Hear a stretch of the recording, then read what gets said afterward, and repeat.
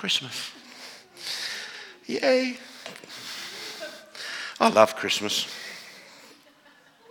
As you notice from when Diane asked whose Christmas tree is up. Yep, 9 days it's been up. It's the way I roll. I love Christmas. Me and Tanya, we do absolutely love Christmas, and we love to celebrate Christmas. And you know, some people they say about Easter. Easter's the big. You know, we should focus more on Easter. We should celebrate Easter more. And I say to you, yes, we should celebrate Easter more. And it doesn't mean that I'm going to celebrate Christmas 1 iota less. We can do both, okay? And why not? Why don't we just throw ourselves into Easter as much as Christmas? So, here we go. I have just completed a master and passed my master's degree in the wonderful subject. I know. That's why I told you. I need the affirmation. No, really. I've just passed in this wonderfully named subject of missiology. If you're old enough, you always age people by their jokes, but I've got an ology. See? Now, certain people under a certain age are thinking, idiot. What's he going on about? I don't. But anyway, I'm not a scientist. But I've got an ology. But actually, missiology is the study of the history of Christian mission and the method of Christian mission. And if you were to ask a missiologist, what is Christian mission? They will not give you a straight answer, I should think. They will have absolutely tons of different answers. You might be sitting there and thinking, well, Christian mission isn't just sharing the gospel. No, I mean, to Kenya with love, that's mission. Food bank, that's mission. What happens here, you know, the Lounge of Fair food share times here, that's mission. So much of what we do, if it's within that transformative context of Jesus Christ, is mission. And it's a vast subject. But over the last few years, actually over probably the last 50 years or so, there's been something else at work here, and it's become an important part of the study of missiology. And that is when we look at missiology through the lens of something called Missio Dei. Slide here. Missio Dei is quite a recent area that's really people get very excited about. The mission of God. We look at things through the God of mission, not through ourselves. Translated, this is what a guy called David Bosch, he writes a seminal work on mission, but he says this, that mission is not primarily an activity of the church, but an attribute of God. God is a missionary God. That's exciting, I think. And I would actually say very simply, God's mission, if I were to do it, and I could probably do it in one word, which of course I'm going to expound on, but in one word, and it's this: redemption. And you'll see there's two, if you Google it, there's two very simple definitions of that word redemption. The action of saving or being saved from sin, error, or evil, and the action, or number two, the action of regaining or gaining possession of something in exchange for payment or clearing a debt. God is all about redeeming his creation, saving it, returning it to its rightful place. That's what he's doing in our lives, but that's what he does throughout all creation. That's what his mission is, redemption. Now today, I'll get where I'm going with this in a sec. You're just going to have to trust me. But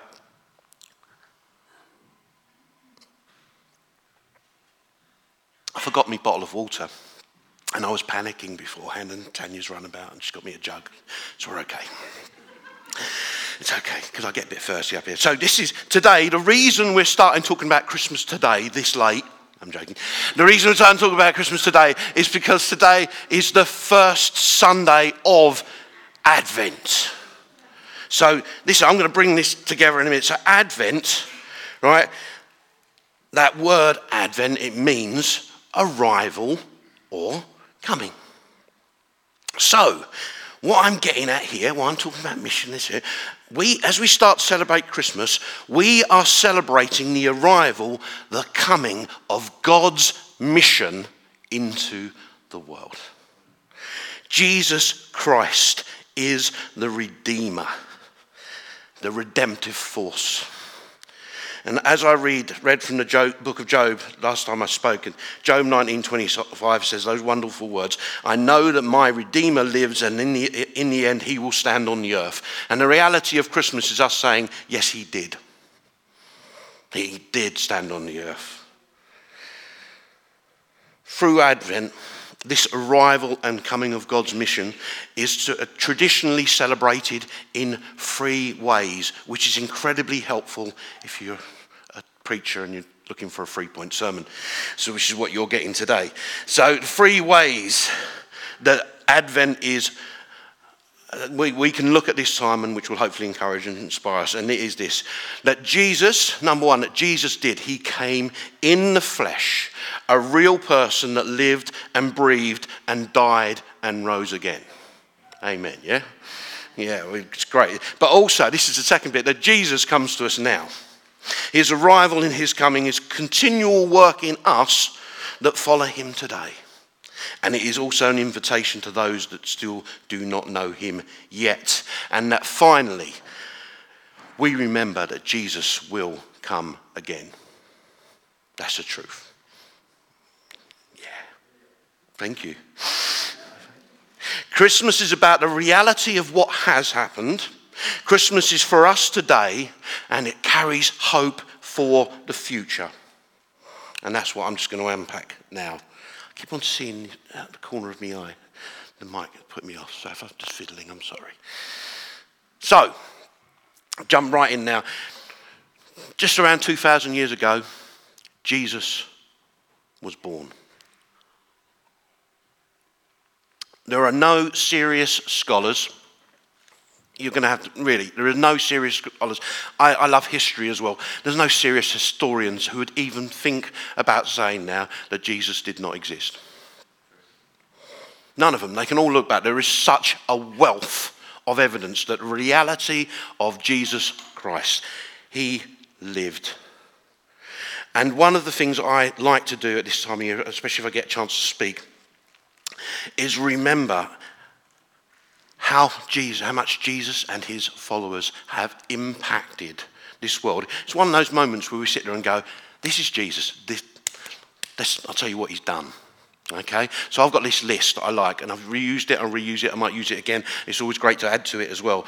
So, here we go. Jesus Christ. We use his birth as a point from which we record our years. The Cyrillic alphabet used by 250 million people today was invented by a follower of Jesus to share his words. The printing press was invented so that the Bible could be shared with a greater audience. Hospitals and orphanages were instituted, usually decreed when cathedrals and monasteries were built by followers of Jesus in reaction to the suffering they saw around them. Place names in every corner of the earth are named after Jesus or those who followed him. From San Francisco, Los Angeles, El Salvador, St. Albans. It was followers of Jesus like Isaac Newton, Kepler, Faraday, Galileo, Francis Bacon and Charles Babbage, whose discoveries in science have changed the way we live and look at the world. It was followers of Jesus like William Wilberforce, who brought about the end of slavery. It was Christians like Martin Luther King Jr., who led the civil rights movement in the United States. So many people over these past hundreds of years who have worked towards positive change in their environments, from Gandhi to Nelson Mandela, have been inspired by this Jesus Christ. This is not to mention our legal systems. In art, you've only got to think of Da Vinci, Michelangelo. Literature, C.S. Lewis, Tolkien, J.K. Rowling. Music, from Beethoven and Handel, Elvis, U2, Mumford & Sons, Justin Bieber and Stormzy. Not to mention reformers like Elizabeth Fry or Florence Nightingale. And you've got Mother Teresa, Desmond Tutu, the Red Cross, World Vision, St. Nicholas himself. And of course, the biggest volunteer organisation in the world is still the church. And all of this because of Jesus Christ. And there's so much more, there always is, so much more that I could add, including the redemptive reality of the work of Jesus on the cross. I'd love to add to that list. I want to keep on doing it. I'd love to be saying, next time I'm here, and Tanya Heasley, who did this, and Hannah Playford, who did that, and Martin and Barr, who did this. And it'd be great, wouldn't it, that we could just, let's go, look what we did. Look at how Jesus has inspired us as a church. Look how Jesus inspired me individually. Let's go. Jesus did this. This Jesus, born to a brave young lady in a smelly stable in some backwater in the Middle East. This Jesus who lived and died to save mankind. This is who we celebrate. If you don't know Jesus today, don't ignore him. And I've got to say this, if you think you're clever, right? If you think I'm a really educated person, I would not go anywhere near Christianity with a barge pole. Well, seriously, if you're an educated, clever person, I've just listed the person who's probably impacted the world more than anyone else. You're not that clever if you're going to not even read his words. Challenge you. If you don't know him and you think you're that, go and read the words of Jesus. They'll change your life. If you're a follower of Jesus today, go and read the words again. Go and look at the life of Jesus again. Concentrate on him who inspires us, re-inspires us. Jesus arrived. He came, he lived, he died, he rose again. God's mission in the flesh. And the reality of who he is, who Jesus is, not just a man, but God incarnate and alive, brings me to point 2. We celebrate. We remember that Jesus arrived in our own lives.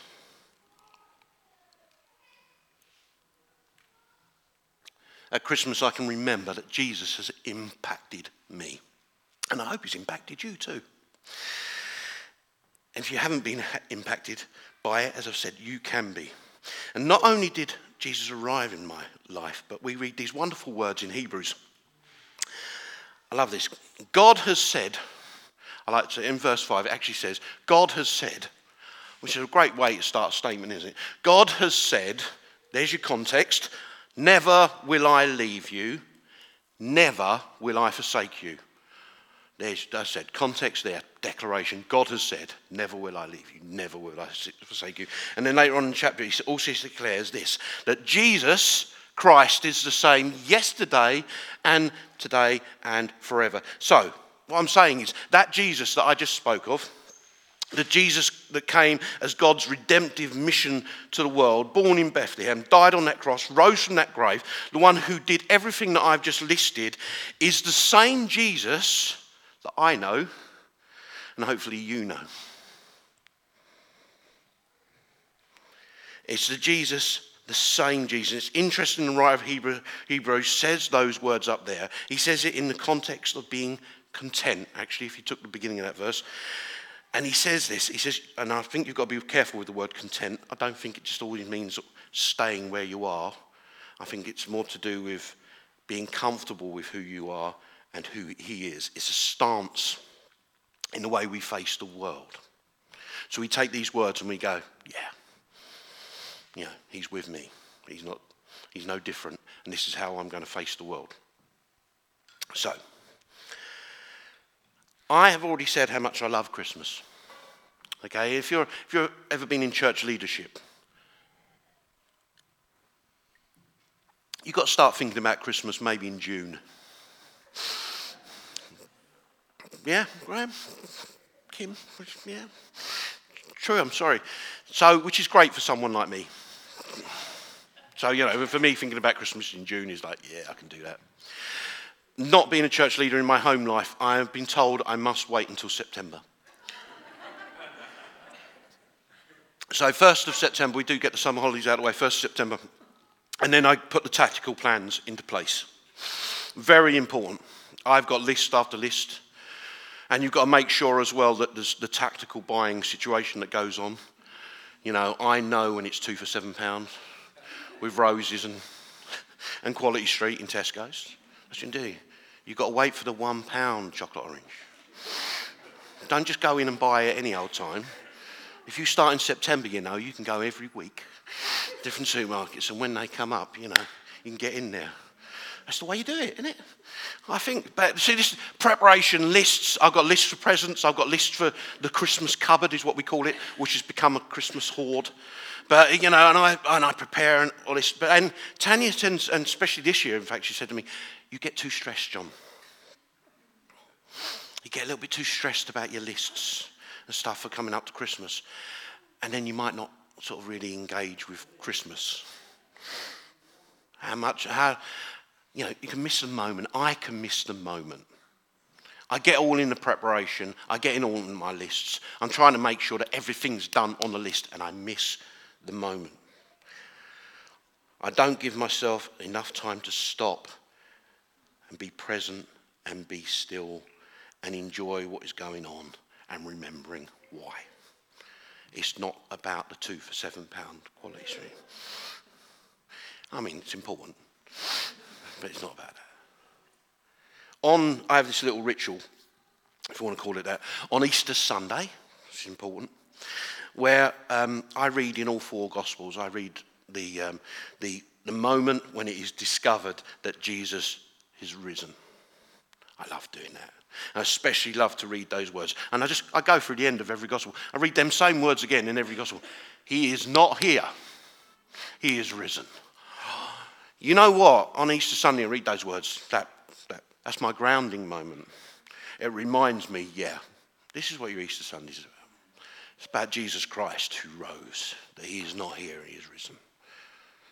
And I said that grounds me in the truth, the reality of who he is, and remembering what I celebrate. So my suggestion this year to me and to you is to take some of those moments, ground yourself in the reality of who Jesus is, that he is the same today in our lives now. Maybe this is the thing, read the first 2 chapters of Matthew and Luke. It's only 4 chapters of the Bible, Christmas. Take those 4 chapters, read them. Read them. Remind yourself of this amazing reality, this amazing story that Jesus came. But if I was going to give you 2 verses, just to put your hat on, to put you in that reality, ground you, it would be this in Luke chapter 2, verses 10 to 11. I love this. And of course, because we've sort of sung part of it today. But the angel said to them, do not be afraid. I bring you good news that will cause great joy for all the people. Today in the town of David, a Saviour has been born to you. He is the Messiah, the Lord. And I can remember, and you can too, that today, Jesus is the Messiah. Today, Jesus is Lord. Today is good news of great joy. Today. And in that assurance, I can be content that this Messiah and this Lord with me today will never change and will never leave me. And that is where we ground ourselves in. That Jesus is for us today. Christmas, we celebrate it today. And yet there's more. Finally, Jesus is also our future hope. He will arrive again. He will come again. And in fact, the word Advent, I know sometimes I give you this little, trying to educate, I don't know, but I just find these things interesting. Advent, the word Advent, it comes from the Latin word Adventus. Very good. But the Latin word Adventus, sorry, I sounded really Essex there. Adventus, Adventus. The word Adventus is translated from the Greek in the New Testament, the word Parousia. Now, I know there's some people here thinking, I know that word. Yes, see, Parousia is actually mostly used in the New Testament. In fact, 18 of its 26 times it is used. It's talk about the second coming of Jesus. It's not in the Christmas story, Parousia, but it is in the rest of the New Testament, generally, mostly talking about when Jesus is coming again. The thing is, for many people this Christmas, and as Diane there prayed about Ukraine, some people aren't looking forward to Christmas. There's some people here, and don't worry, I'm not sort of doing some type of judgment sweep here, but some people are sitting there thinking, John's going on about Christmas. Well, that's great. He loves Christmas. This isn't going to be good for me. This isn't going to be fun. This isn't going to be joyful. It's not going to be celebratory. It's going to be hard. It might be an anniversary. It might be sickness. The financial pressure of the year. For some people, this Christmas is going to be, there's some Ukrainians in a war zone. There's Kenyan children. And for some, it is going to be hard. There's going to be a struggle. There's so many prophecies from the Old Testament about Jesus' arrival. Graham, last week, he mentioned Isaiah 9, verse 6, with them great words, "For to us a child is born, to us a son is given, and the government will be on his shoulders, and he will be called Wonderful Counselor, Mighty God, Everlasting Father, Prince of Peace." Amen. 600 years before Jesus was born. Love it. And I've already mentioned, about Job, saying that my Redeemer lives. And there's so many prophecies of Jesus in the Old Testament. But do you know the conditions they were written under? You think about Job when he says what he's saying. He's been stripped of everything he's got. His children have died. Everything's been taken away from him. He's covered in scabs. He's really ill. And yet he says what? My Redeemer lives. And I will see him walk the earth. Right? And then you've got Isaiah. Isaiah's times that he was living in, the end for Israel's coming. End for Judah's coming. It wasn't really the most hopeful time. And yet Isaiah writes, of something that's going to be. Of a hope for the future. The prophecies about Jesus, no matter when they were written in the Old Testament, they were all prophecies of hope.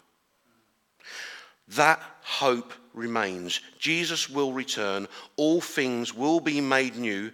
Jesus declares that where you are now is not where you will remain. I'm going to repeat that. Where you are now is not where you're going to remain. If it seems hopeless, God declares no, there is hope. This isn't the end. You will not stay where you are. And I've noticed sometimes at times like this, and I was drawn to this, it's a good time to read Romans 8, verse 28 on its own. But I thought, no, I like context and I like a bigger declaration of things. So I'm going to read Romans 28, 28 to 39. And this is a declaration of hope to you. I want to read. Go for that. Here we go. So we start. Romans 8, 28. And we know that in all things God works for the good of those who love him, who have been called according to his purpose. That's a word of hope for you today. For those God foreknew, he also predestined to be conformed to the image of his Son, that he might be the firstborn among brothers and sisters. And those he predestined, he also called. Those he called, he also justified. Those he justified, he also glorified. You will be glorified. What then shall we say in response to these things? If God is for us, who can be against us? Oh, this is a sermon all by itself, isn't it? Hear that. If God's for you, who can be against you? He who did not spare his own Son, but gave him up for us all, how will he not also, along with him, graciously give us all things? Who will bring any charge against those whom God has chosen? It is God who justifies. Who then is the one who condemns? You're not condemned. No one.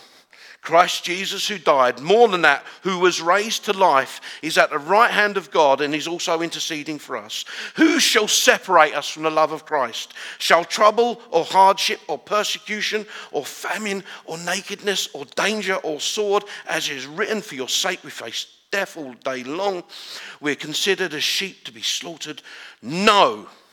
In all these things we are more than conquerors through him who loved us. That's great, more than conquerors. Like that Greek, hyper Nike. That's it there. Look it up afterwards. Okay, more than conquerors, for I am convinced that neither death nor life, neither angels nor demons, neither the present nor the future, nor any powers, neither height nor depth, nor anything else in all creation will be able to separate us from the love of God that is in Christ Jesus our Lord. Amen.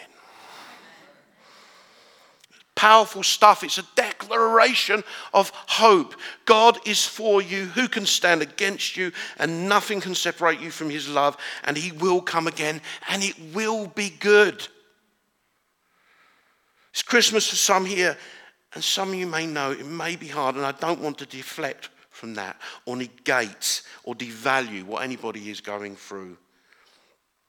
Just the other night I was watching, there's a new Lord of the Rings, it's not Lord of the Rings, but new Rings of Power it's called, based on Tolkien's work.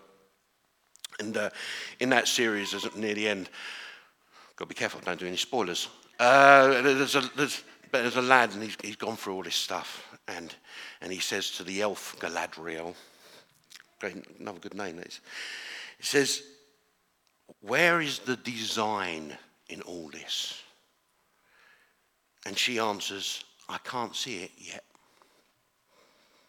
And I just think the operative word there is yet.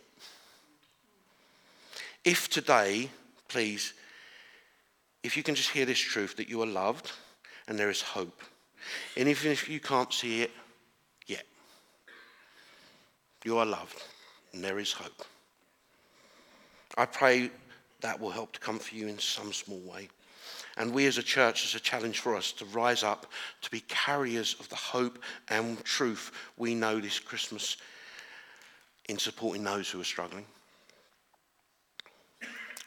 God's mission of redemption arrived in the flesh, in the person of Jesus Christ around 2,000 years ago, and that changed the world. And he is with me today, and he has changed me, and I hope he's changed you. Christ in me, the hope of glory. And I live in the hope and the knowledge that he will come again, and I shall not be separated from his love, but push on and carry his hope with me to others. And I'm going to be the first, I believe, to say to you all now, Merry Christmas.